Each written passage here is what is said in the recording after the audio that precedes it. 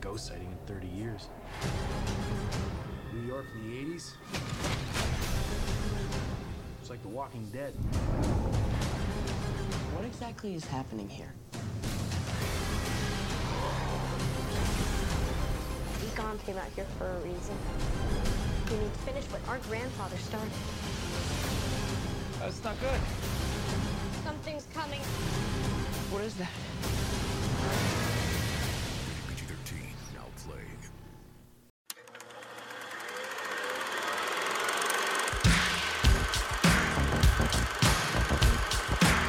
Inconceivable! In a world where laughter was king, on the edge of space. Ludicrous speed! Go! Get together, have a few laughs. Masters of the Universe! Welcome back, everybody, to the Cinemasters of the Universe podcast. It's me, your host to the left, Ron Avis, the Rental King. And today we are going to be talking about Ghostbusters Afterlife. And of course, I can't talk about any movie without my usual co-host to the north, the one who's always ready to answer the call, Mr. Adam Peterson. Back off, man. I'm a scientist. Adam, man, we've been so excited for this thing. I never, ever thought... I was beginning to think that this movie didn't exist and then we were never going to get it. It was a farce. It's just like a fever dream. And it may come out, it may not. Sony was just playing games with us. They're just toying with our out hearts. of the blue that they were talking about making it when we got that little tease of Ecto and the flap. And you're like, I didn't even know they were making a movie. They're like, this isn't real, right? I thought it was a joke. Like, it was kind of a prank. Just like as quickly as it came, they're going to yank the rug out from underneath of us, and we're not actually going to have Ghostbusters Afterlife.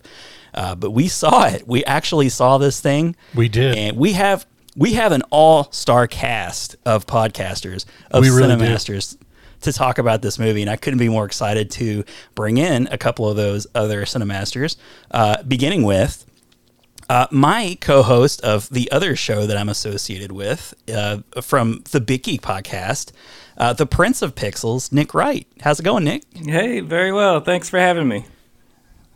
No problem. I couldn't have a Ghostbusters anything without including you, sir, because you are the biggest Ghostbusters fan. Maybe I know. You've made me a bigger Ghostbusters fan, and when I found out that Adam was like a huge Ghostbusters fan too, it was just like, wow, we got to get the three of us together to talk about this movie. Absolutely. And making his podcasting debut, his worldwide debut, you may remember him from the old Big Geek podcast days when we used to do videos together of gameplay. You may also know him from his channel, Logan Plays Video Games, on Twitch, YouTube, whatever. Logan Avis, my son. What's up, buddy? Hi, I'm glad to be here.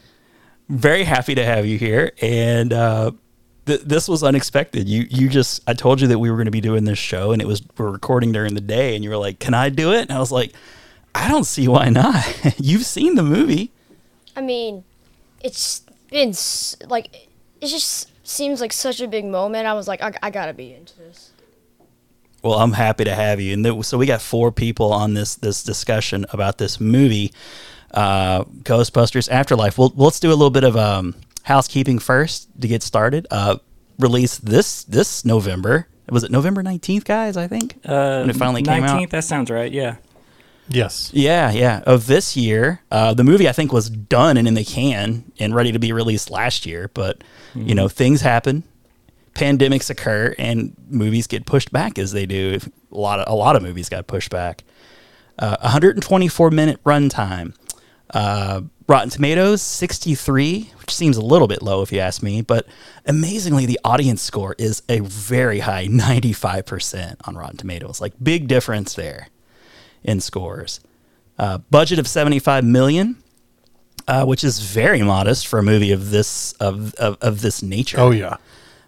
And I think part of that is because it was filmed in Canada. They had to have kept the budget down due to the disappointing numbers from the 2016 Ghostbuster movies, Answer the Call, which did good business, technically, but it cost so much money, they lost a ton in the long run. Yeah, So production even budget though alone was about double of this. It was. This movie to date, I believe, domestically has grossed $91 million. Worldwide is somewhere over $100 million. Adam, you're probably a little more up to date with figures. Have you heard anything more than $91 million at this point? I think the last I had checked, because I know I knew that they were extremely optimistic because I think from the first week to the second week there was only what I want to say a 43% drop in the box office, that's pretty good. That was pretty good, yeah, especially given all the conditions. And I think because I want to say Ghostbusters Answer the Call had more like a 56% drop off. Mm-hmm. So yeah, they from everything that I've been reading, they haven't come right out and greenlit a sequel yet, but everybody's been really, really positive about the talk about how this one's performing.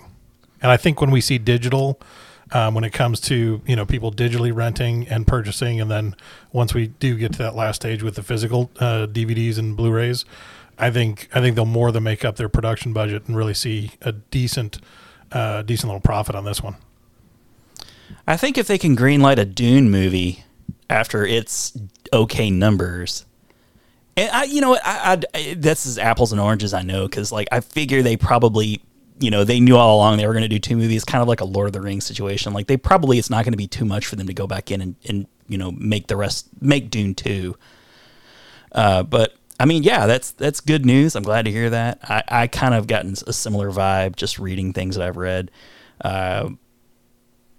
44 million opening. That's pretty respectable for pandemic times.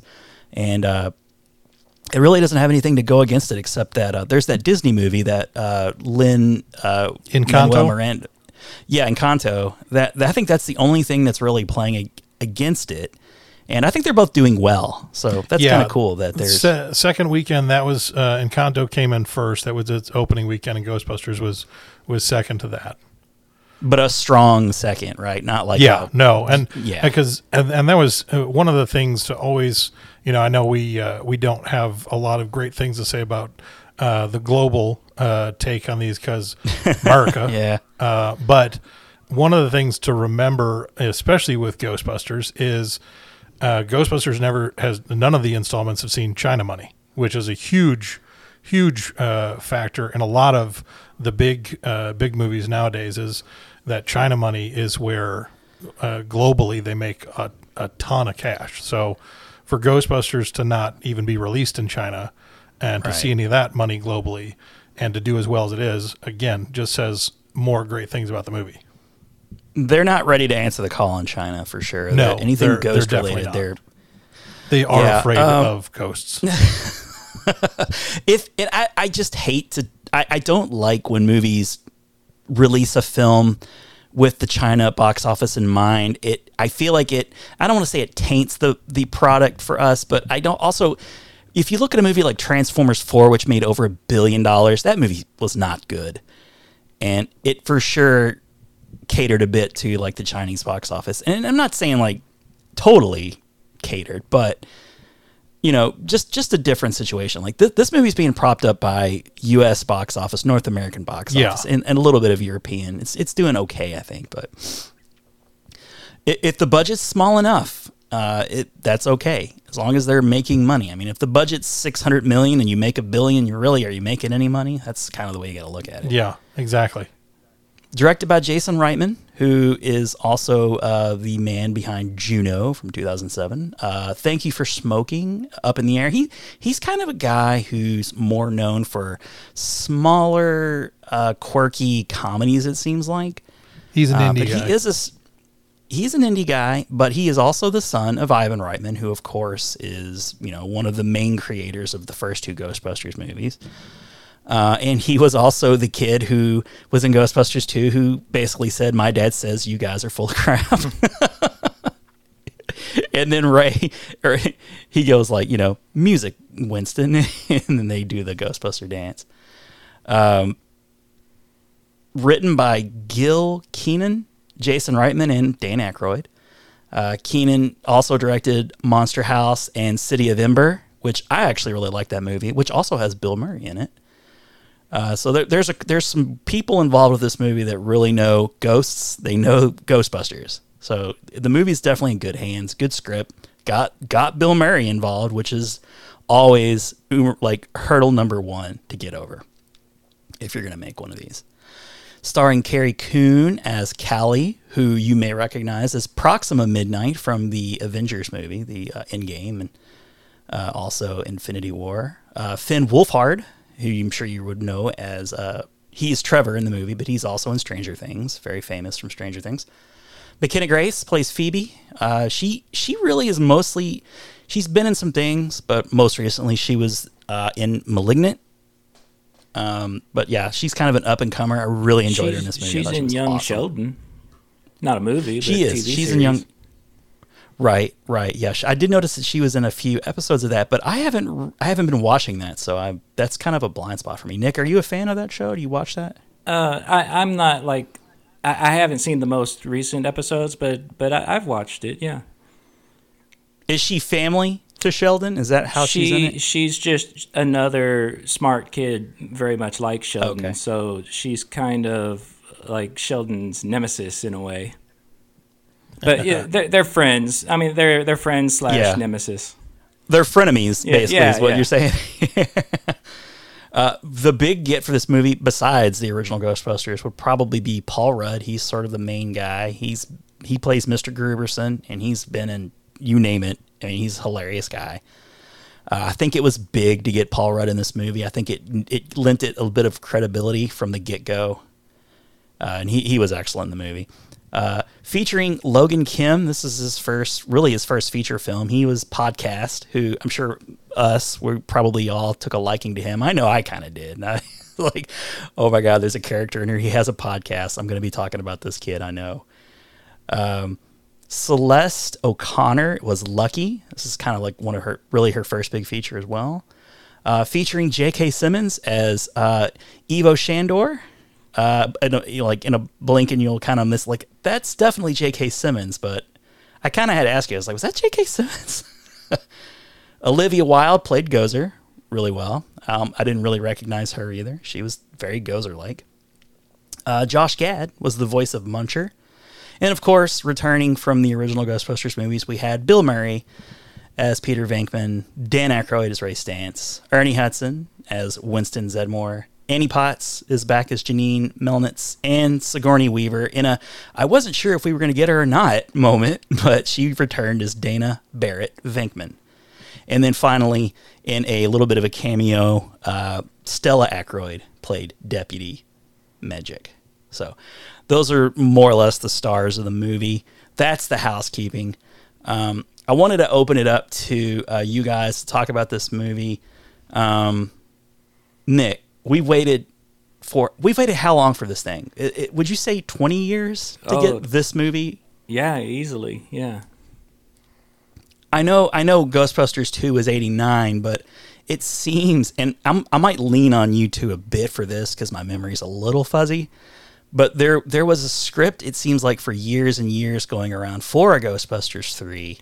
Yeah, there was like a Ghostbusters Go to Hell kind of idea getting kicked around. I mean, there were all kinds of ideas that just never saw the light of day. Right, and that was more or less all Dan Aykroyd, was it not? I imagine, yes. I'm not for sure though.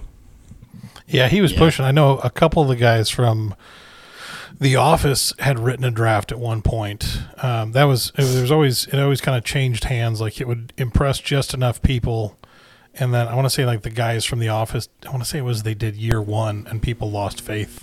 It was like, oh, okay, well, they did The Office, which was good, but year one, not as great. So with Jack Black and yeah, Michael Cera. Okay, so yeah, it was always like somebody had another draft, and for a lot of years, it seemed like they were always chasing something that they could even get Bill Murray to look at.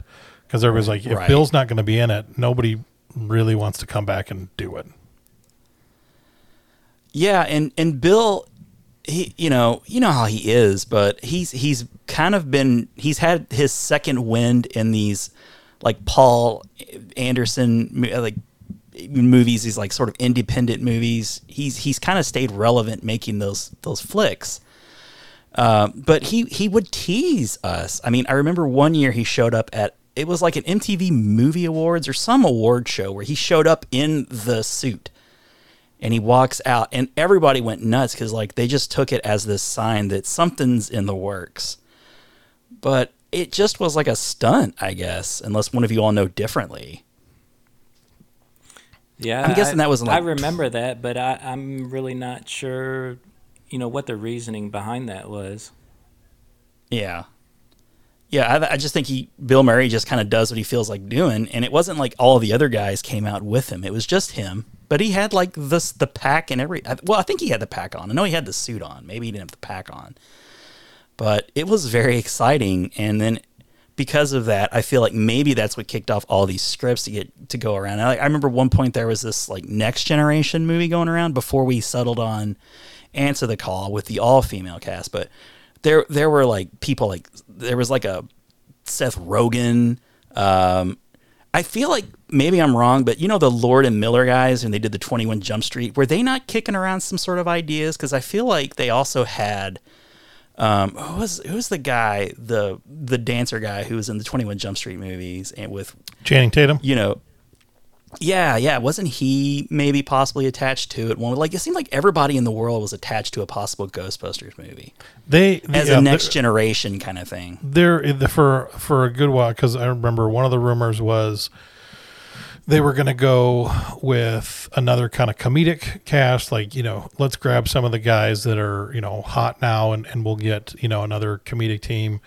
Then there was a rumor at one point they were going to do the gender swap, but it was going to be, all right, let's get, just 4 really attractive women, not, let's get 4 funny women. Let's just get, all right, we're going to cast this like, and I think everybody realized real quick, is like, none of these gimmicks are going to really, and I think even I know that Answer the Call was not as good of a Ghostbusters movie as everybody hoped, but I still cannot, I don't get why there was, I get that people didn't like it, but like people hated that movie, and outright hated it. And I'm like, okay, I mean, it's not, going to win any major awards here, but I'm like, I've seen far worse than this movie. Yeah, it certainly didn't deserve the hate just out the gate. I mean, nobody even saw it and they were already hating it. It didn't deserve that for sure. I will say that my biggest disappointment in the movie was that it was its own movie and not within the universe of the original movies like Afterlife is. Yeah. Well, after Harold Ramis died, I guess that's when they just stopped trying to get Bill Murray, and they were like, well, we feel like we have enough juice to make a Ghostbusters movie. Let's do what we got. We got what we got, and I was very happy to get what we got.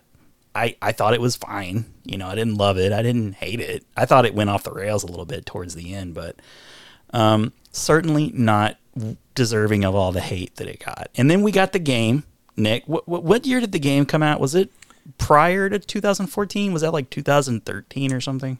That's a good question. What year did the game come out? Because by all intents and purposes, the game was what we thought we had finally accepted to be Ghostbusters 3, because they did totally treat it as a sequel after Ghostbusters 2.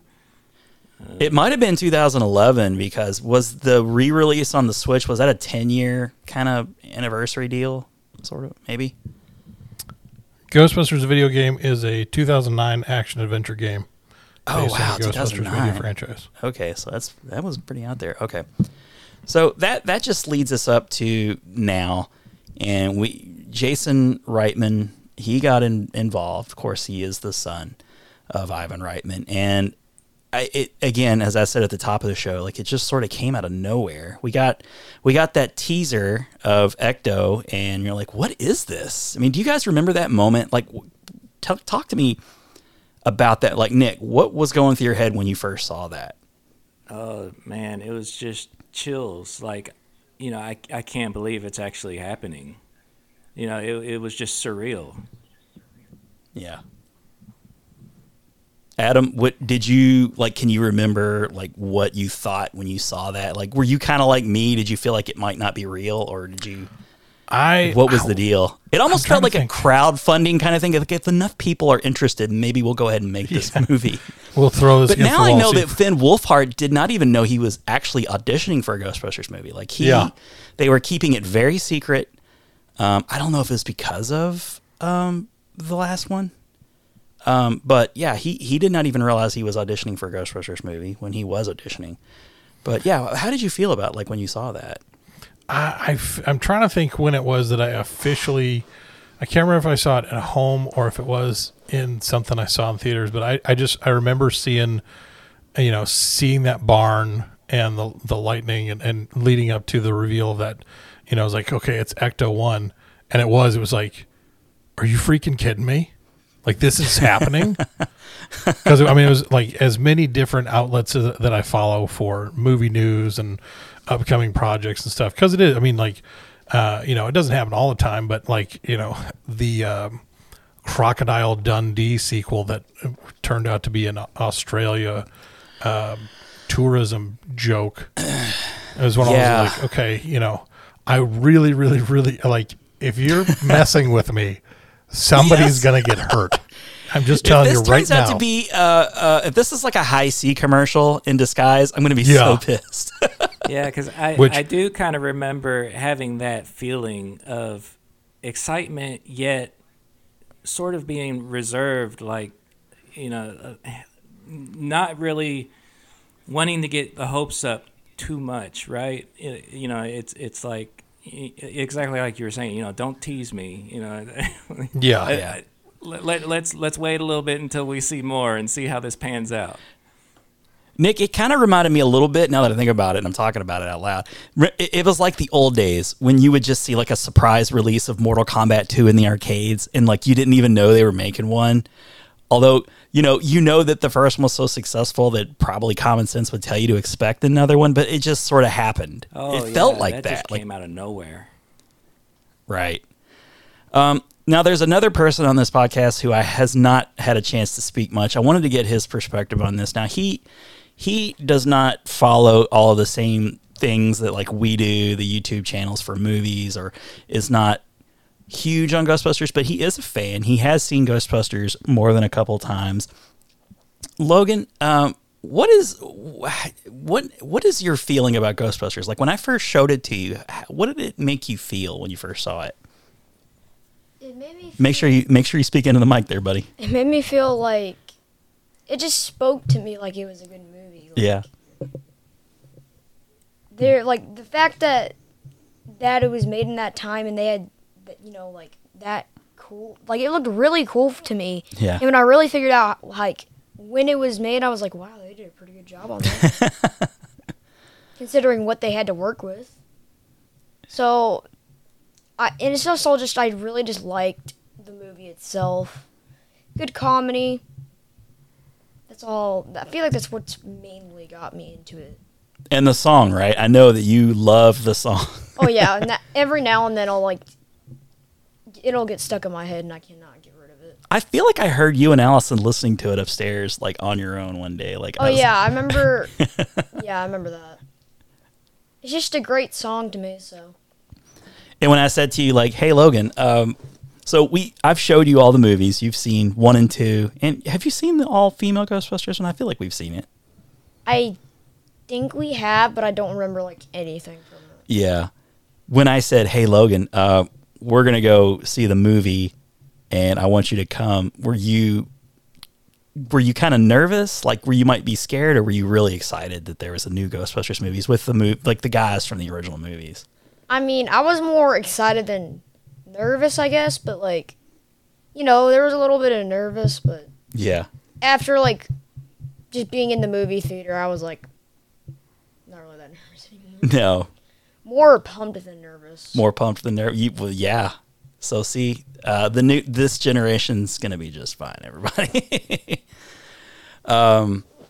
So, I guess we'll go ahead and get more into the movie now. Actually, start talking about this. Like this is spoiler territory, guys. This is the part of the podcast where I'm going to warn anybody who's listened this far. We're going to start talking about the details of the movie. We're not going to try to attempt to hold anything back. It's been a couple weeks, I guess, now since it's released. So if you're really, really desperate to see it, you probably had enough time to see it.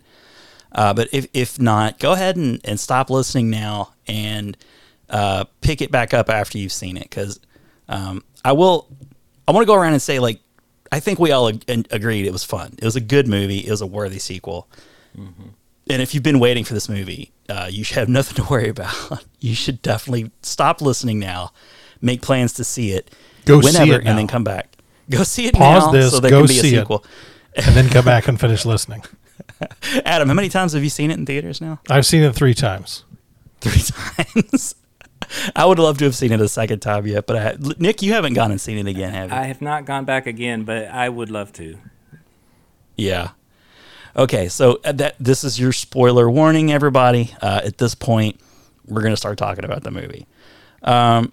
So the big thing that I want to talk about right off the bat was how shocked I was to see Egon in this thing as much as we saw him. I was not expecting that. Right off in the beginning of the movie, we see like the shadowy figure. He's like speeding from the mine. I didn't really know, like part of me was thinking like this might be a Ghostbuster, but I was not thinking Egon. It just did not occur to me.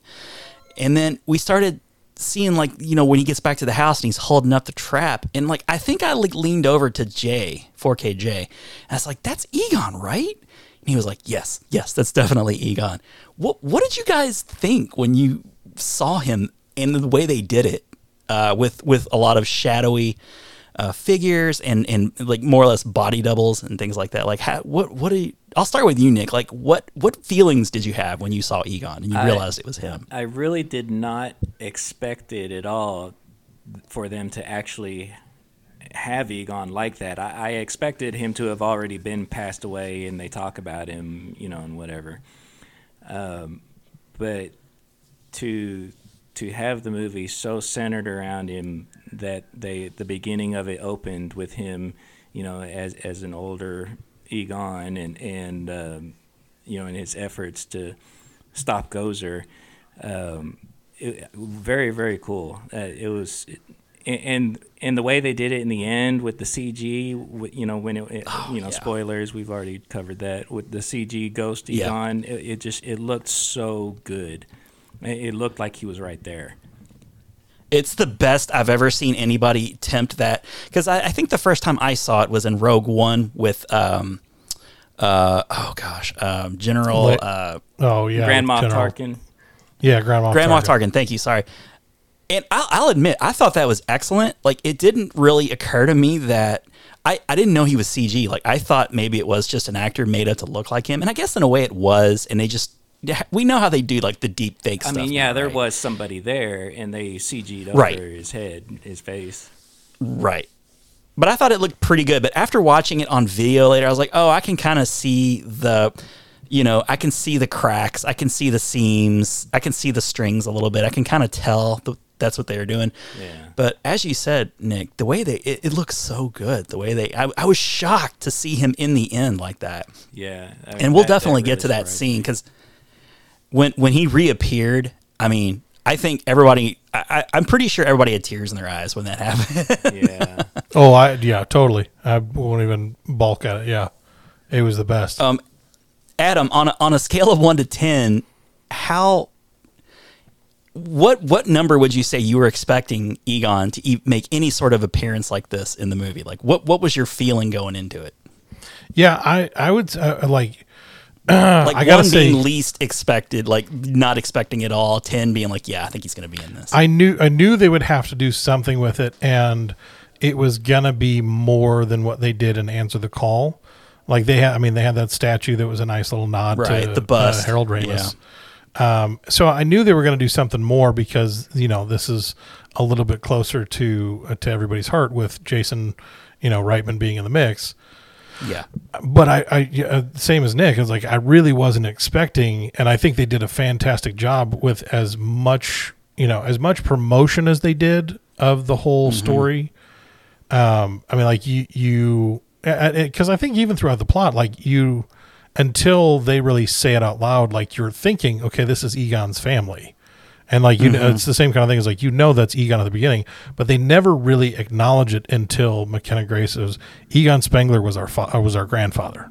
Like until she says that, it's like, it's all very like shrouded in mystery. Like, okay, it is right. Like that's all we're all thinking. Like, look at that little girl. She's got to be Egon's kid. Like, yeah, like she's like when she holds the glasses up, I was like, but she's wearing the same frames. I was like, okay, this is, and it was really great how they did so many things with him in that respect. Like, having all of that at the front end, that it was done in such, with such precision that like, it was just off enough. Like he was like, okay, even when he's standing on the front porch and you kind of have like, you're looking at his silhouette, you're like, okay, that looks like Egon.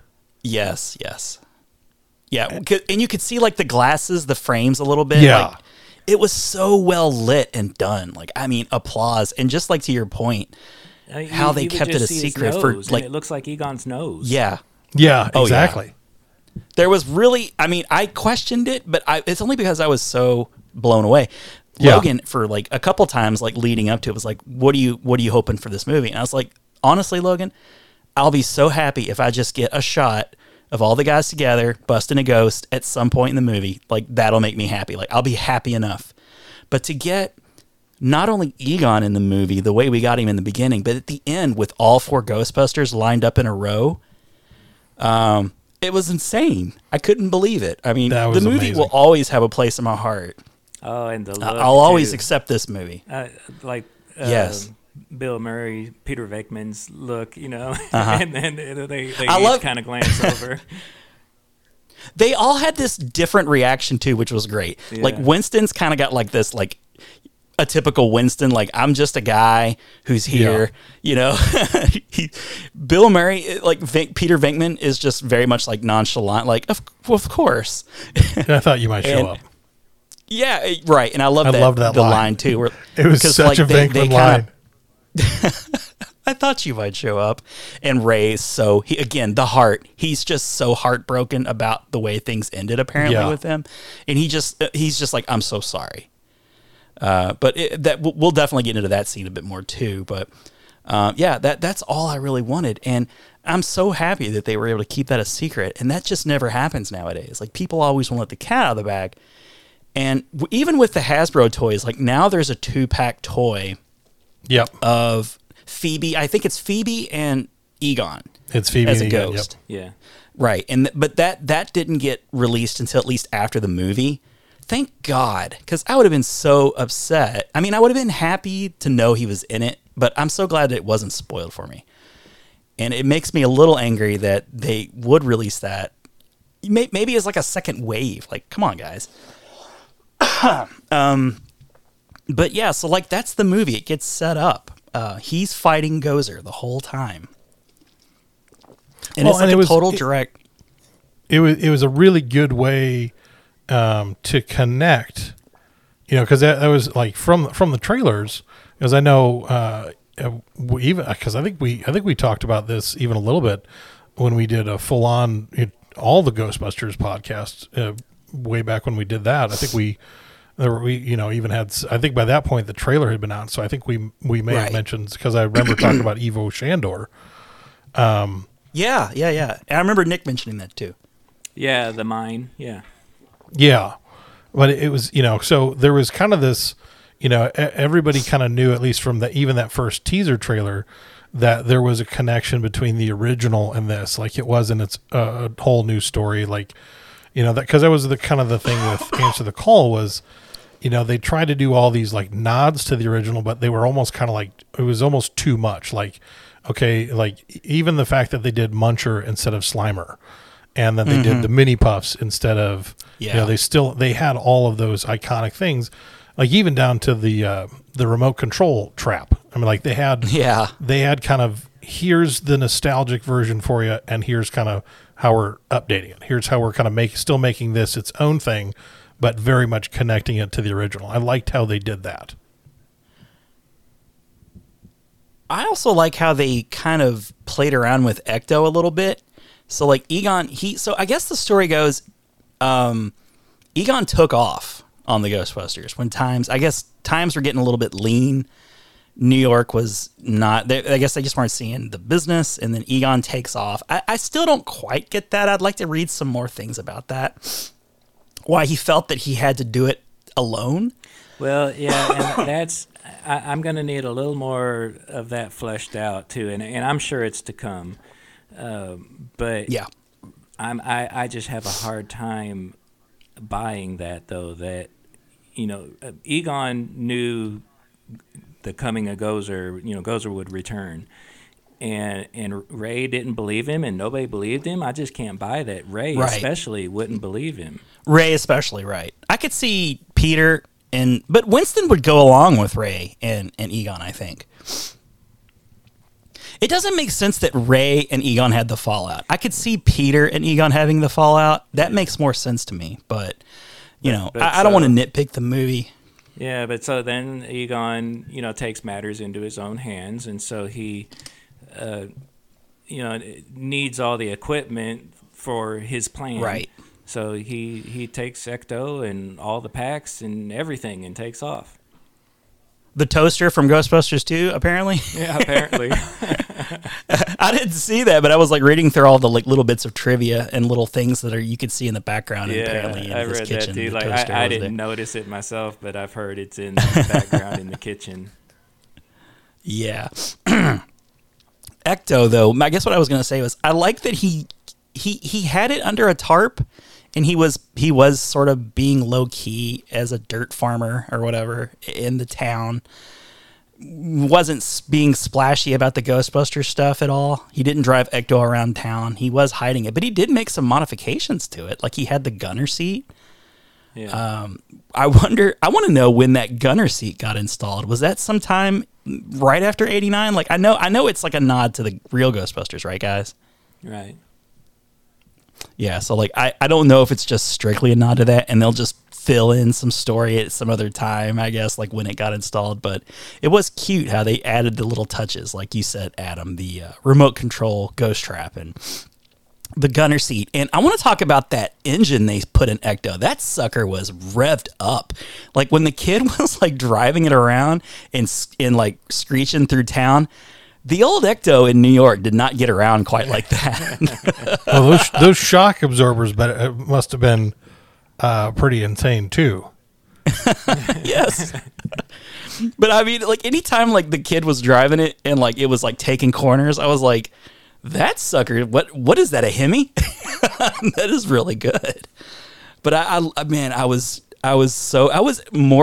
as excited to see Ecto flying around town like that as almost as much as I was seeing Egon. Like it was really cool. Yeah, that Muncher chase scene was great.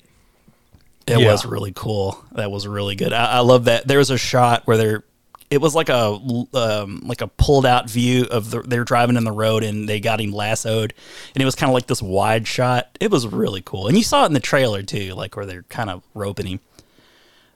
But so one thing that really made me happy about this movie, and I want to get Logan's opinion on this, is I'm very excited that we got to see all the old Ghostbusters, but it is cool that it did feature like the kids.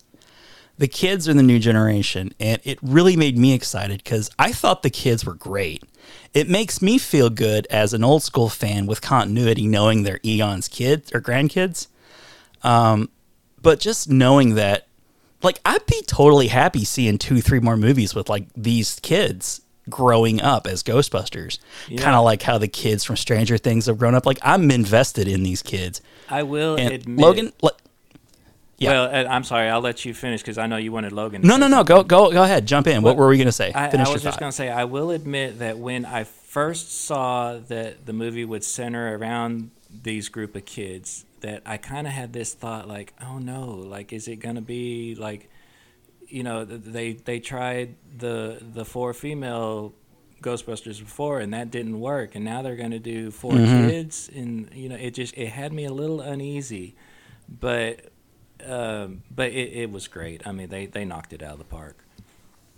Well, to build on that, it also makes you wonder how more accepted the 2016 movie would have been if they had just made them like relatives of the original Ghostbusters and have that continuity. Yeah. It probably would have been more accepted. I'm not saying it would have been bigger, but it probably would have been more accepted. Yeah, because, I mean, Logan, I can't speak for everybody else, but me personally, I had no problem that it was all females, just that... Right. No, it didn't I don't think anybody continue. did here on this podcast. Yeah, they really wasted a lot of time because it's like the movie knows that the other movies existed, so they had to accept the rules of Ghostbusters. They wasted so much time screwing around with that. Because, they made a mistake and they paid for it. And now they've corrected the mistake. Sony corrected things, and I think with this new Ghost Corp logo, you saw at the beginning of the movie, I think they're going to really try and build upon this, and I think they might have something here. But what I was going to ask was, like, Logan, how did it make you feel seeing, like, these kids? Like, these kids, I mean, they're older than you, and I call them kids. They're teenagers, like, ages what? I'm not sure how Phoebe's supposed to be. Trevor is clearly a teenager. But, I mean, is it cool to you that, like, now you see yourself represented a bit more? Like, you see the kids are wearing the packs, and, like, the packs are huge on them, and they're driving Ecto-1, and they are the future of Ghostbusters. Like, how does that make you feel? It makes me feel like I can have some part of the fun with this, with Ghostbusters, because now that there's a new generation, you never know. I can just go off and, if there is more movies, I would love to go see them. Yeah. And I would love to see the kids back in it, because the way they put it up with the kids is, like, you want to see if they're probably going to make it to where they show, like, different movies of them growing up. Mm-hmm. And then maybe eventually they might just become the Ghostbusters themselves. Yeah. Has any of your friends from school, like, really talked about the Ghostbusters at all? Not really, but... Well, maybe once it comes out on video, it'll get more of a following because of, not a lot of people. I mean, we saw it as soon as it came out, but, right. like, other people, they'll be like, oh, this might be cool to watch, but we're just, like, waiting and waiting. Like, we are, like, as soon as it's out, we were on it. Yeah, we sure were. And some people are just not like that, so they would usually wait a little. What about you, Adam? You took your kids to see it after we saw it. How did they feel about, seeing the protagonist as, people who are look more like them than people that are older guys, like their dad and their grandpa? Oh, yeah. Because I told them, I said, you guys are going to love podcast. And they did. That was what I really enjoyed, watching them see it, because at certain points knowing what was coming and kind of like wanting to, like, okay, I know it's going to come, so let me see if I can kind of gauge their response to it, like watching them really laugh at stuff. And it was nice because, like, when Caden has more of a tendency to jump at stuff than Tucker does. Mm-hmm. And I think I counted on Caden, I counted 6 times that he jumped. But I told him going into it, I said, I know there is one time specifically that you are going to jump, and you might even scream, because every now and then, like, something like, especially with jump scares, like, he might let out a little scream. And so I was kind of waiting for that. But was that the Ivo Shandor part? Is that what you're thinking? No, it was when Callie is down in the bunker and the terror dog jumps out. That was like the one big jump scare that I really remembered from it. Mm-hmm. And I was like, oh, when that happens, Caden's gonna jump. And he I mean, like, you could have measured how high he jumped out of his seat, because it was like, and so like, it's their first experience with a jump scare in a movie theater. Probably. I really loved that. Like, the whole experience was such a good thing, because I knew at the end I could sense both of them looking up at me when Egon showed up. And it was because it's one of those things, like, they got that and they enjoyed that part, but they knew that it would mean something different to me because they know how much I love it. And so because of that, like, it was cool to experience it in different fashions with them enjoying it in their way and having their own connection to it, but also having connection to Ghostbusters in general because they know it's something that is such a huge thing for me. So it was a lot of fun, and they both really enjoyed it. After the fact, they were like, "Oh yeah, it was so good." And I know because when Answer the Call came out, I saw that with them opening night. I saw that one 3 times opening night, and so they watched it, and then we went to the drive-in maybe like a month or 2 later, and they had I think it was the same time or the same summer that Finding Dory came out. And so we were at the drive-in, and Finding Dory was on the screen that we were facing, but Ghostbusters Answer the Call was in the back at the Georgetown 20. It was in the back screen, and Kate just said, "Is it okay if I watch Ghostbusters instead?" And I was like, "Great. You're not going to be able to hear it, but yeah, you're totally fine to do that, bud." Oh, that's awesome. So I love that they have their own connection, and they did. Podcast and Phoebe. Podcast was amazing. I loved him immediately, and he was so good. I was reading online that there were people making it's like this. Hey guys, does anybody not see this as a Goonies movie as much as it is a Ghostbusters movie? And you see Podcast, it is like making those connections, like all the I could kind of see it. And having Finn Wolfhard too, he's got that cred with Stranger Things, and that's also I've seen people compare that to a Goonies kind of like 80s aesthetic.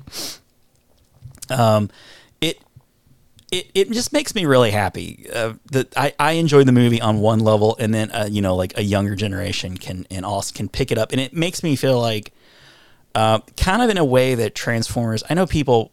Nick and I in particular, and we all kind of do, we sort of pick apart the Michael Bay Transformer movies because they're just not what we want exactly. There are a lot of people who love those movies and collect the toys, like they camp the stores and look for them. And even though we look at them and go like, it's like they're kind of like what I want, but they have all the like metal pieces, and it's just not right. For a whole generation of fans, that's what they like. Mm-hmm. And they could care less about Gen 1. Like, I guess they can appreciate Gen 1. They know that it all comes from Gen 1 and it feels very retro and things. But with this, it stayed true enough to the old fans, like the people who grew up loving it, and handing that baton over. Like, it's just perfect. And I like how they have Winston is sort of like this Bruce Wayne type guy. Like, he made his fortune doing whatever, I don't know, building scale models. like I was thinking of like number 2 from Austin Powers. Like they became rich building scale models for like large maps of but he can kind of be like the guy who's the finance ear of all the Ghostbusters. He's the backer. He brought Ecto back to New York. There's the Ghost House is back. He can sort of pop in the movies and be sort of that Samuel L. Jackson type character that just sort of steps in, connects characters, recruits new Ghostbusters, and they can spin it off. And like I envision a lot of possibilities. They didn't try to build a world like, a DC. They try to go so far to build worlds, but they never get the first stepping stone just right. This felt like a really good first stepping stone, and they gave just enough for them to build a world if they really want to, and it's successful enough. And I think that's really cool. And not a lot of people, I feel like, are giving the movie that kind of credit. I have a side note about it's been a bit now, but when like you guys were saying, I feel like the jump scares in the movie made me jump a little bit. Did they make you jump a little bit? The second, like those jump scares to me, you don't really see that much when I'm watching a movie. So like when I saw that, I was like I kind of jumped up because I wasn't like. It was just like I'm not used to that. So no, I understand because I'm not a horrible parent. I don't take you to scary movies where jump scares are the norm. All your movie going experiences have been like Marvel movies and Disney movies. So now that in this, I was a little bit concerned, especially the Evo scene. You have this dead guy in the tomb, and he gets ripped apart very quickly. I mean, it's like 1 or 2 frames of the movie, but it's clearly he got ripped in half. I'm glad that it didn't scare you, because Ghostbusters, it feels, even the older movies, it feels very kid-friendly, and kids did enjoy it.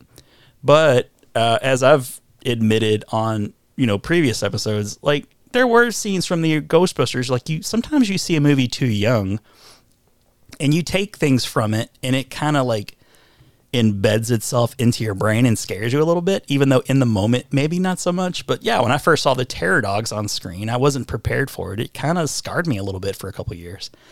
And Allison, she is scared of the Stay Puft Marshmallow Man now, and I didn't realize that. And you look at him, and he looks so cute in his face, and he's just so happy walking down the streets of New York. And yeah, he gets mad at the end when he's kind of got the frowny face when he's climbing up the side of the building. He just has like the biggest like frowny face, and he's just like, I'm gonna kill you. He's so mad when he's getting burnt up. But I mean, up to that point, he's just got this big old like happy face on his, just plastered all over. And she got scared, and Laura was like, "You can't show her this movie. Like, it's gonna scare her." And that's when I did the best thing I knew what to do. Like, I had that Ghostbusters, I've got it in my office right now. It's the big black Ghostbusters book with the making of 1 and 2. And we went through all the pages, and I showed her how they did movie magic with the practical effects. I was like, look, here's Stay Puft. It's like he's a dude in a suit, and they made miniatures of New York, of the city and the building. And once I showed her like all the like behind the scenes stuff, she wasn't scared anymore. Yeah. And I think that's really something that it's been missing in movies in the last 15, 20 years. And there did seem to be a fair amount of practical effects in this movie too.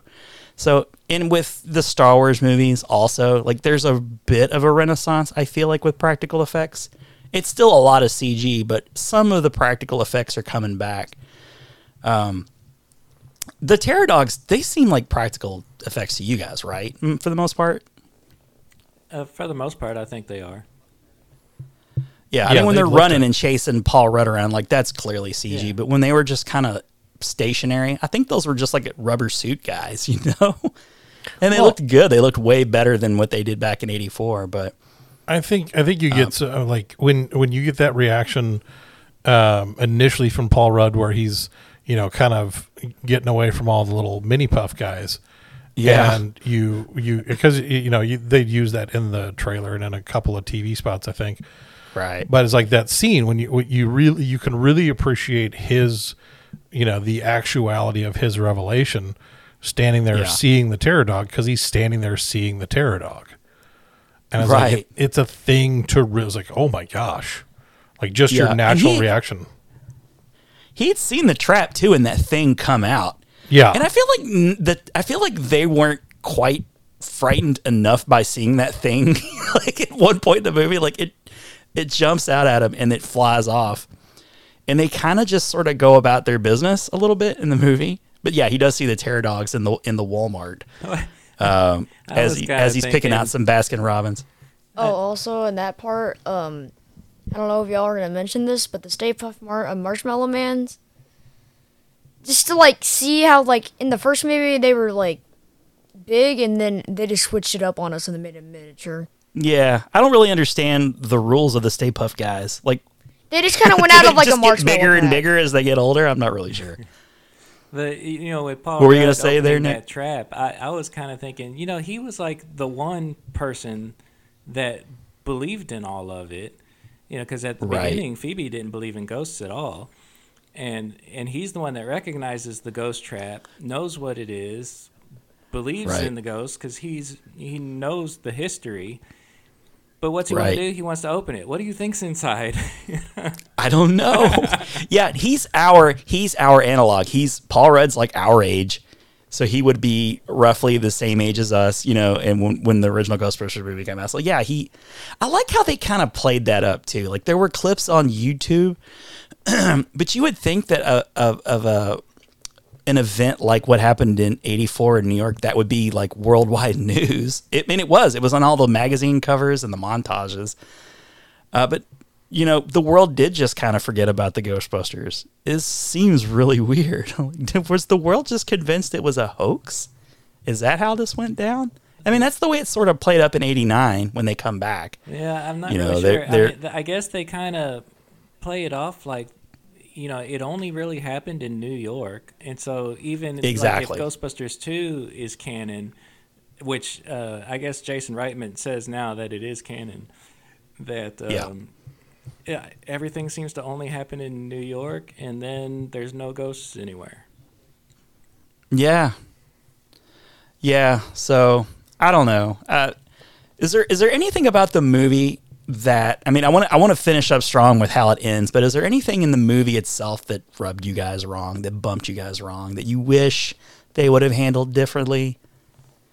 It's time to nitpick some. If you have a nitpick, I mean, let's talk about it. I already right kind of here. mentioned that the one thing that really bothered me was how Ray was so jaded towards Egon. I mean, we kind of touched on that a little bit already. Yeah. When Phoebe calls to get help at Ray's occult, he was like, that son of a bitch. Like his whole demeanor like changed. He did not want to talk about Egon. And I wanted that scene to be a little bit different, like the whole way it went down. Like he answered the call and she doesn't reveal, because she uses her one call in the jail cell to call him. Like she has the number, I guess, memorized from the video, and calls him up, I guess, on the off chance that, he's going to answer. And she does it. She waits to the very end. Like if that were me, I would have been like, hey, my name's Phoebe. I am the granddaughter of Egon, like Spengler. Like this is who I am. Please hear me out. Like she kind of just doesn't do any of that. She sort of plays it coy until the very end.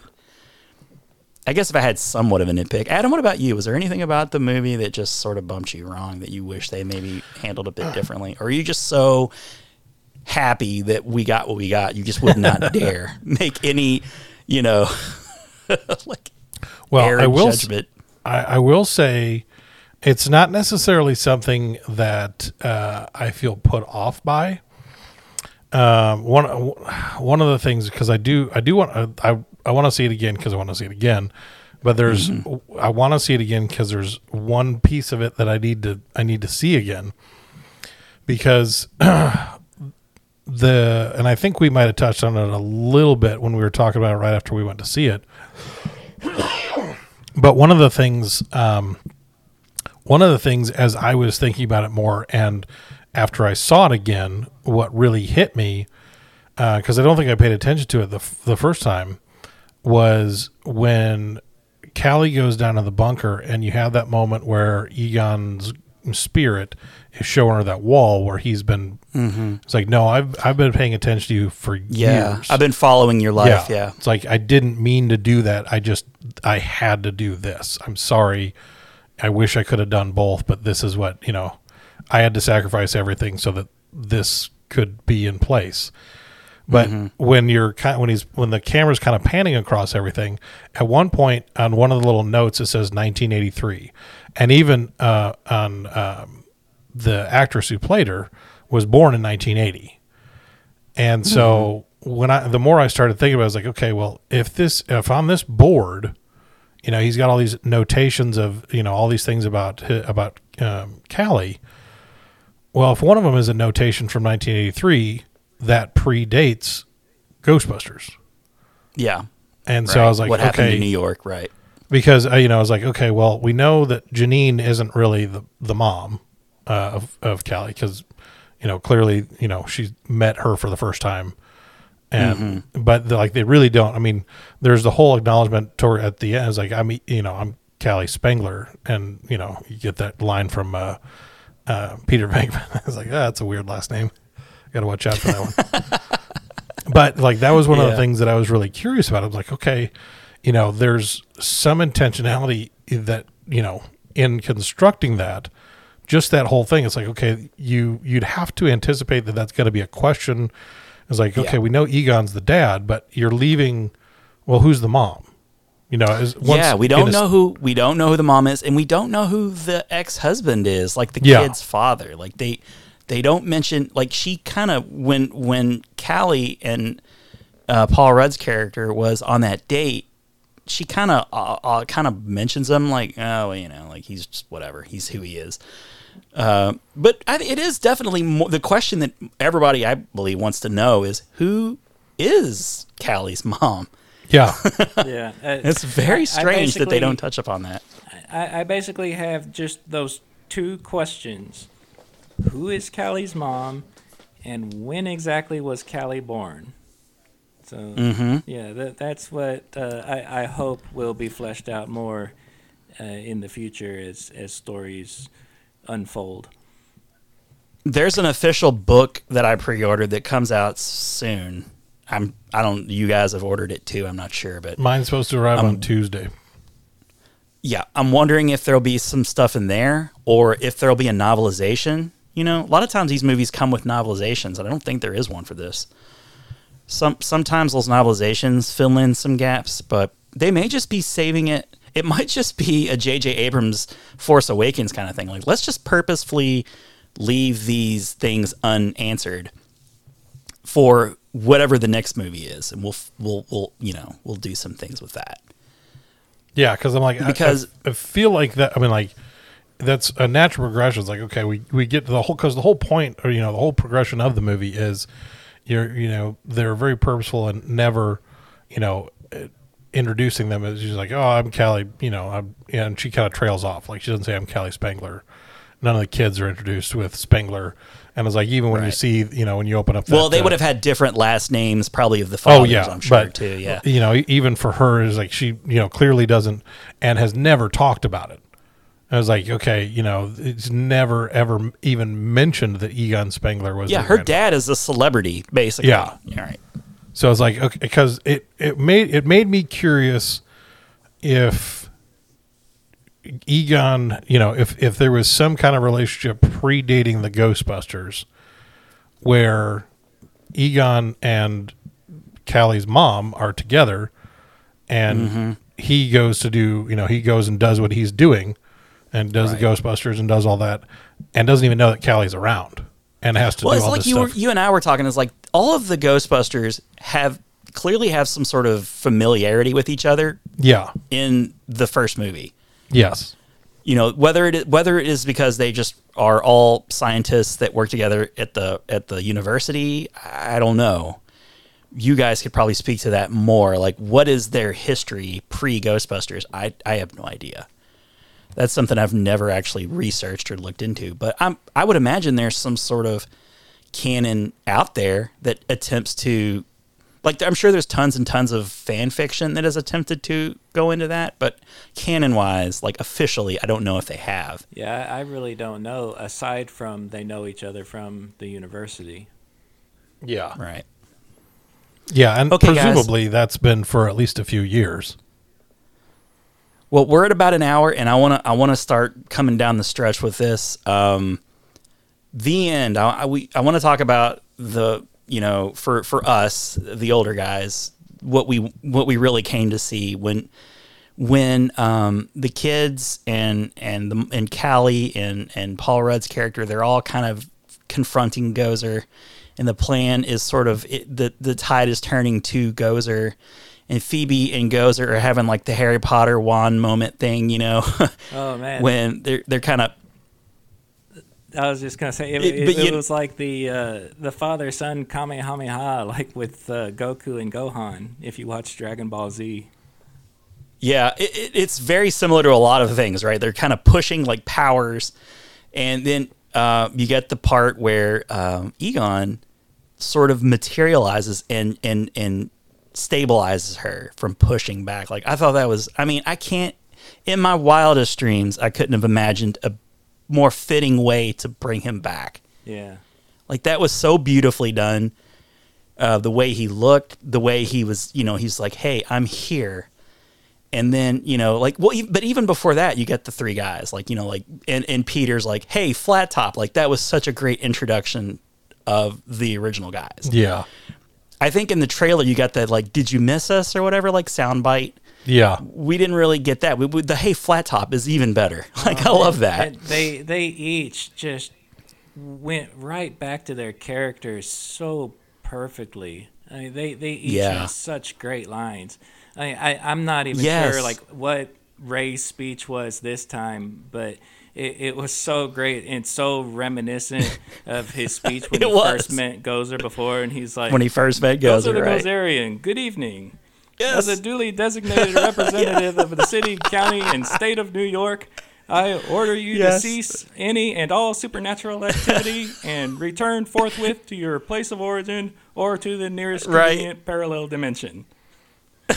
So perfectly done. Well done, Nick. Nice. It was like you said. It was very reminiscent of that. Are you a god? I love how they give Ray freezes for a minute and they're giving him shit about it. That was so great.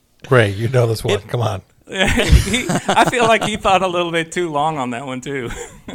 Yeah, he really did, and that's exactly why they gave him crap. Like, you got to think about this. Like, Adam, you've seen it a couple times since. Like, what was the line exactly that they say to him when he kind of freezes up a little bit? Oh, I think it was you know this one or something like that. You know this one, right? Come on, Ray, you know this one. Yes, that was perfect. Back to nitpicking land, I feel like, and I think I might have mentioned this, it almost feels like they made this movie and it's like they must have had Bill Murray for like a day. Like, we got Bill for a day. We got to do the Sigourney scene, and we got to do this scene with the other Ghostbusters, because like it seemed like they were on a set when the three guys showed up. It did not look like. That's my only thing that and this is just me, my eye, the way I viewed it. It didn't seem like they were in Canada filming that. You know what I mean? But it was beautiful, and I do like when. And I love too how like they all three went right to the finishing move of crossing the streams to defeat Gozer. Mm-hmm. They just went right to it. They all three like lighted up. They kind of huddled in. They went right to the finishing move, but Gozer was ready for it this time. Well, and I kind of dug that effect of like how the stream was like a rope and you could break from it. You know, that was a cool addition to the lore of the Ghostbusters, I thought. They did that with Muncher too. It was kind of curious to me because I'm like, okay, in the original one, you know, they crossed the streams at Gozer's temple. Like they didn't. That was because like, okay, so you're gonna. I mean, I get that you're doing the same thing, and you're gonna fire him at Gozer. But I was like, that was okay. Well, you were gonna destroy the temple because that's the source of the power. So it was, and then it was because one of the other things I wanted to try and pay attention to, because every time it always seemed like, okay, I feel like when Phoebe, you know, when she does her thing and she's like, okay, it's me and Gozer, we're, you know, doing this one-on-one, you know, that whole standoff. I was like, I feel like the three guys are on the other side of all that. So then you get that shot where it's like they're lined up, and I was like, but I feel like in the geography of what was happening here, they weren't next to each other. Like that was like, I feel like they were like, here, quickly, run over to that side and stand next. It did seem like they just kind of came out of nowhere too. Like, I know Winston's a billionaire now, but like they just sort of appeared. Like there was no helicopter or cars or anything that came. Like they just Winston's out of Uber the just dropped them off and then ditched them. It was Field of Dreams. Like they just kind of the way he did, and they haven't really spoken to him at all. How'd they even know where to go? I don't know. Yeah, and that's the kind of nitpicky stuff. But I just choose to try and not let it. It is what it is. I'm so happy to have what we got. Yeah, and to see them all four lined up, and you got all the different reactions. I mean, we touched upon it already, but you know, Winston looks like, wow, oh my god, like that's Egon, and you know, Peter's like, and then Ray's just like, so he's so sorry about what happened. You know, like I loved all their. Like you said, Nick, they all went right back into their characters so effortlessly. Mm-hmm. That was part of it. Like they all reacted exactly how they should have, and that's awesome. And I just love how we got that scene with the original guys, and I really dug when they were at the end when they were doing like, and who's in the movie, and then they said Sigourney Weaver. Did you guys have a moment like me where you're like, wait a minute, was Sigourney Weaver like in the movie and in makeup or something? I didn't. But then immediately they showed the roll, scene. And I was like, well, wait a second. Where's Dana? Yeah, I was like, I knew because I had watched an interview with her about something else she was doing. I think something she did for Netflix. Yeah. And because I think I watched it because it said something about Ghostbusters. And she's talking to this guy and going over all these different projects she's working on. I was like, I know she's in this. Like, yeah, she talked about being in this movie, and I'm like, okay, I've really paid attention to this. I'm like, no way, they really paying attention. And I'm like, with the Sigourney Weaver, I mean, because it wouldn't make any sense to do the cameo and be like, did you catch it? Like, no. Yeah. What, was she in here? No, right. And like each actor has just like, you know, like they're just like varying levels of how good they look for their age. Like I thought Bill looked horrible. Like he looked like he looked like he was in makeup, like zombie makeup or something. He looked so old. Winston looked, you know, Ernie Hudson looked great. I thought Dan Aykroyd looked okay. He looked decent for his age and, you know, not being in movies and film any more than he is nowadays. But she looked Sigourney great. looked phenomenal. Oh my god! Yeah, she looked phenomenal. She was great. I do have to, honestly, I do just genuinely have to crap on Rick Moranis because there's no reason that he wasn't. Yeah, we in the have to movie. do this now. Like, I don't understand why he wasn't in it. For they him had to to say have it's offered like, him a part. Because his response was, "There's no reason to do it." I'm like, how about a generation of people that loved you because you were Louis Tully? Yeah. How about show up on set for 20 minutes? I was like, if you can do a Mint Mobile commercial with Ryan Reynolds, yes, you can do Thank a you. 2-minute cameo in Ghostbusters Afterlife because everybody else is in it. I can only offer one possible explanation, and I don't know anything. I haven't read anything, but he got jumped in New York or someplace but randomly by some dude. Just assaulted him for no reason. I guess he saw that it was Rick Moranis and just assaulted him. And it maybe, just saying, just throwing it out there, maybe that happened around the time they would have put his scene in, and he just did not want to be in the spotlight. Yeah, and or that was soured him on it. Yeah. Yeah, that's the only reason I can think that he just wouldn't be in it. And that's, like you said, to your point, Adam, like he was in a commercial with Ryan Reynolds hawking, you know, low rent cell phone service, like whatever. Like I'm sure it's a good product or whatever, you know, but it's not Sprint or T-Mobile or Verizon or AT&T. You know, well, it's like Cricket. Speaking of cameos, though, there was one cameo that did not happen that I was actually surprised yet kind of glad in a way that didn't happen, was that there was no Slimer whatsoever. That really kind of surprised me that they didn't include Slimer, but at the same time, I think it was a good thing because they wouldn't really make sense, right? Right. Yeah, the mini puffs alone didn't make any sense. Yeah. It was just neat to have them there. So you're right. Having Slimer and the mini puffs would have been a little too much fan service. I mean, I the guess. mini the puffs movie's were already great, but when you sit there and think about it, it's like, you know, it doesn't really make much sense. But I mean, it makes zero sense. They were awesome. I love how happy they were to be eaten. You know, they're like, yay! And they're just like set on fire. One got blended up. One of them got like burned on fire, and they're like, yeah, they're walking across the grill all happy. And the one is just so excited to become part of a s'more. It seemed like he's like wrapping up in the graham cracker. And I think of it as just like his blanket or something. Yeah, he totally did. And then the blender. And like he after he gets blended, like there's a little happy face. You see his face, like, yes. He's so excited. I didn't notice it in any of the viewings. I saw it after the fact, but the one that steps on the grill and totally melts, if you pay close attention at the very last second before it's gone, you see him do a thumbs up like Terminator 2. Yeah, I read about that. I didn't see it myself. But I didn't see that. But yeah, I was like, oh, that's great. I mean, it feels like they were in there just to sell some toys. I mean, this movie was small enough and had a low enough budget to where they weren't, you know, like you always hear these stories about, what's an example of, like Batman or the Batman and Robin. Like this movie was just to sell toys. They made me put crap in just to sell a toy.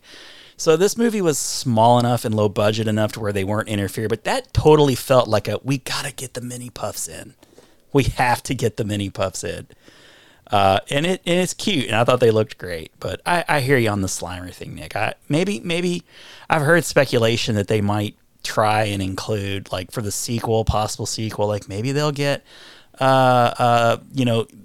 the Vigo the Carpathian in or something, like maybe they can bring a little something of Slimer in, but, or have an Ecto drink, or High C, I don't know. The all-female Ghostbuster movie, I mean that at the end of that, where they kind of shoehorned in Slimer, that was just kind of a groaning moment for me. Like, yeah, it was, and they had to have a female Slimer for that, and all the only purpose for him to even be there was to joyride around in the Ecto One, and it was just like, really. That movie went off the rails. I mean, it deserves some of the hate for sure, but this had, other than the mini puffs, I feel like it didn't have. And I know that, like I said earlier at the top of the show, it has like only a 63 Rotten Tomatoes score, which is, it's decent, but a lot of the critics, I remember really, really trying hard not to get spoiled by any of the early, because the movie, I feel like it got, the embargo lifted really early for this movie. And there were tons and tons of clickbaity articles where, like nostalgia done wrong, and people were going to have their opinions. And that seems to be the biggest criticism a lot of people have, is like, there's just too many of those moments. So it's good they didn't bring Slimer in. They left some stuff out. Let's see, what else is there? The last thing I want to talk about, guys, before we end this is Nick, what would you like to see going forward in a possible sequel? Like, what is it that you would be happiest to see? What is the future for this franchise for you? Going forward? Yeah. I'd like to see Winston mentor these kids, or maybe not these kids, but maybe just more new recruits. I don't know, but it seemed to end with Winston, taking the Ecto One and going back to New York, and I'd like to see him be a mentor for some new Ghostbusters. That's a good one. Adam, what would you like to, either that, or is there something else that you would really like to see going forward? Yeah, I think that would be, I mean, I think they've, broken some really solid ground there, and especially with Finn Wolfhard and McKenna Grace. I think both of them, I mean, Finn probably is still an up and coming star, but he's done a number of things. McKenna Grace, I think, is definitely somebody that we're going to continue to see more and more things. So I think, and a kid that played podcast, I mean, I don't see how you leave him out of a future installment.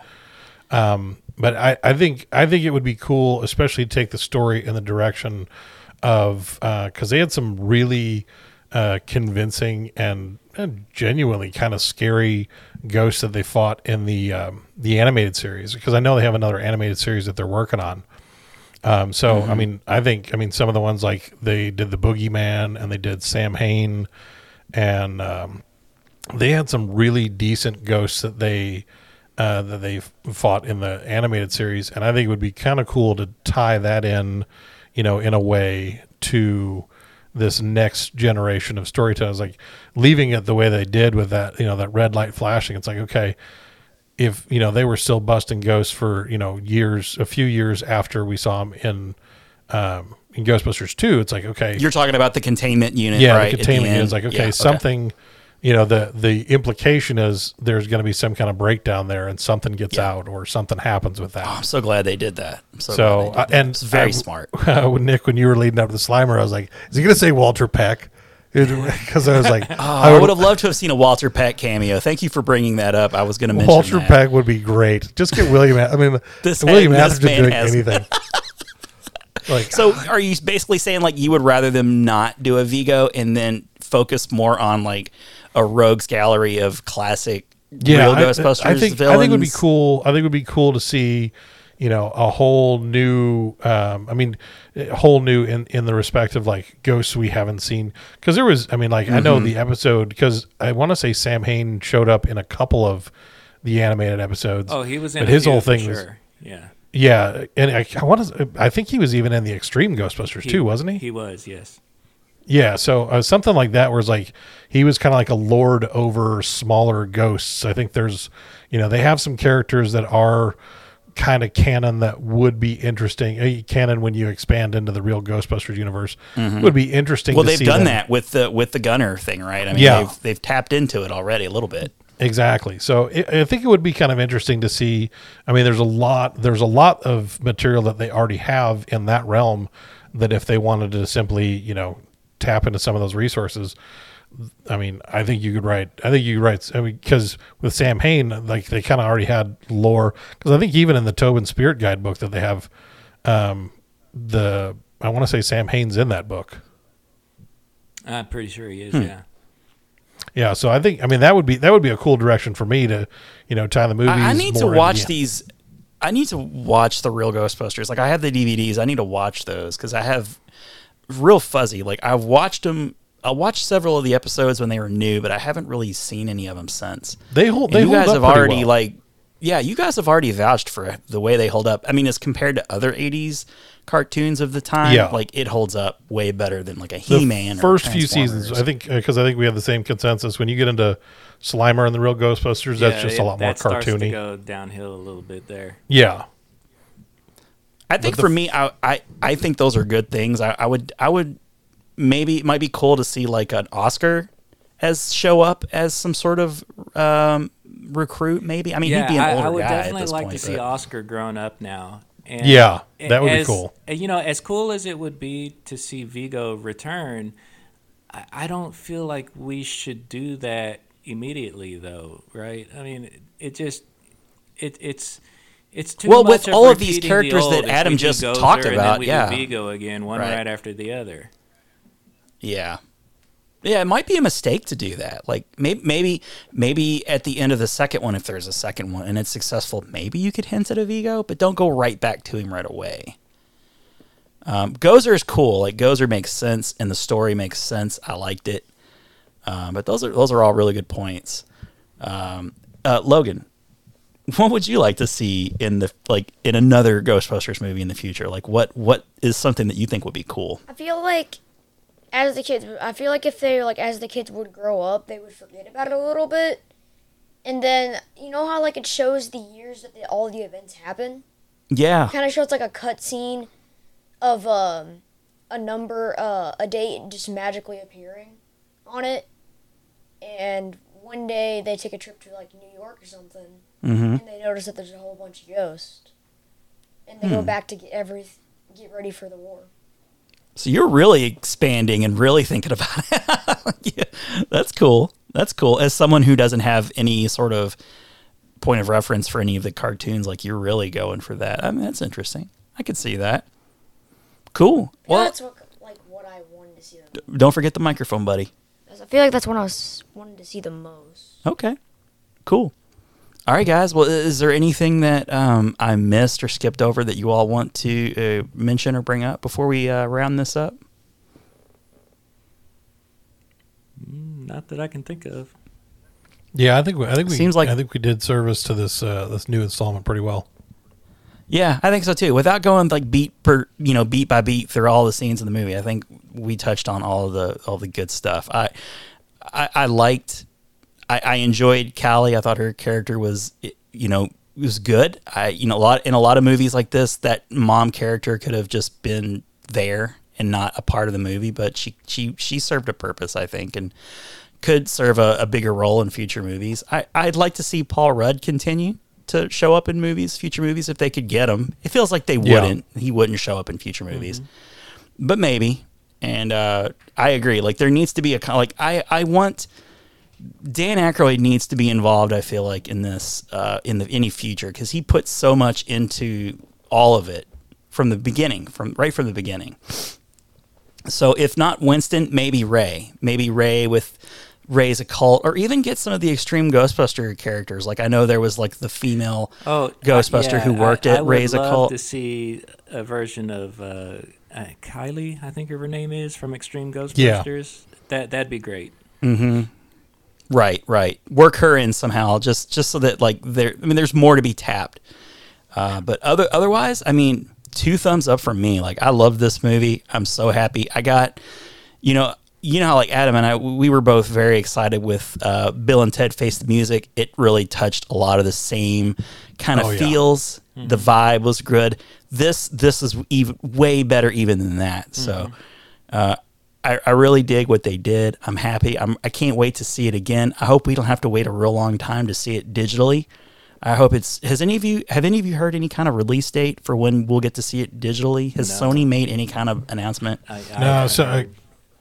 Sony, because Sony just, I want to say it was this week, just released Venom. It might have been last week. So that's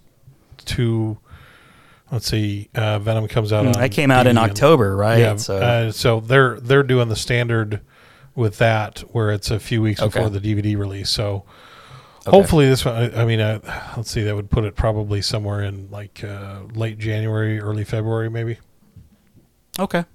Yeah, I could live with that. I mean, they're in no hurry to get it out of theaters. Obviously, they're not gonna make, they don't want to sabotage, theatrical like tickets. Like, I know there's Spider-Man coming out, and that's going to dominate. Like, you might as well take it out of theaters when Spider-Man hits. Nobody's going to see Ghostbusters after that. Oh yeah, the pre-sale numbers on Spider-Man are already, through the roof. They're like pre-pandemic levels of hype. Yeah, I mean, like the I want to say like the quote unquote opening Thursday pre-sales were already at like $35 million. That's impressive. Yeah, well, that's going to be good. That's going to be a good one. We'll definitely have to talk about that one when it comes out. All right. Well, I'm very happy that we were able to all assemble to talk about this. Nick, thank you so much for joining us. Oh, my pleasure. On the show. Logan, you did phenomenal. Congratulations, buddy. Way to go for your first ever podcast episode. I'm so happy that you, on your own, said, can I do this? And I was like, yeah, absolutely. So good job, Logan. I'm just really glad I could be here, and that's all I really have to say. All right. For everyone else, for my co-host to the north, I've been Ron Avis, and we'll see you next time on the Cinemasters. So long, everybody.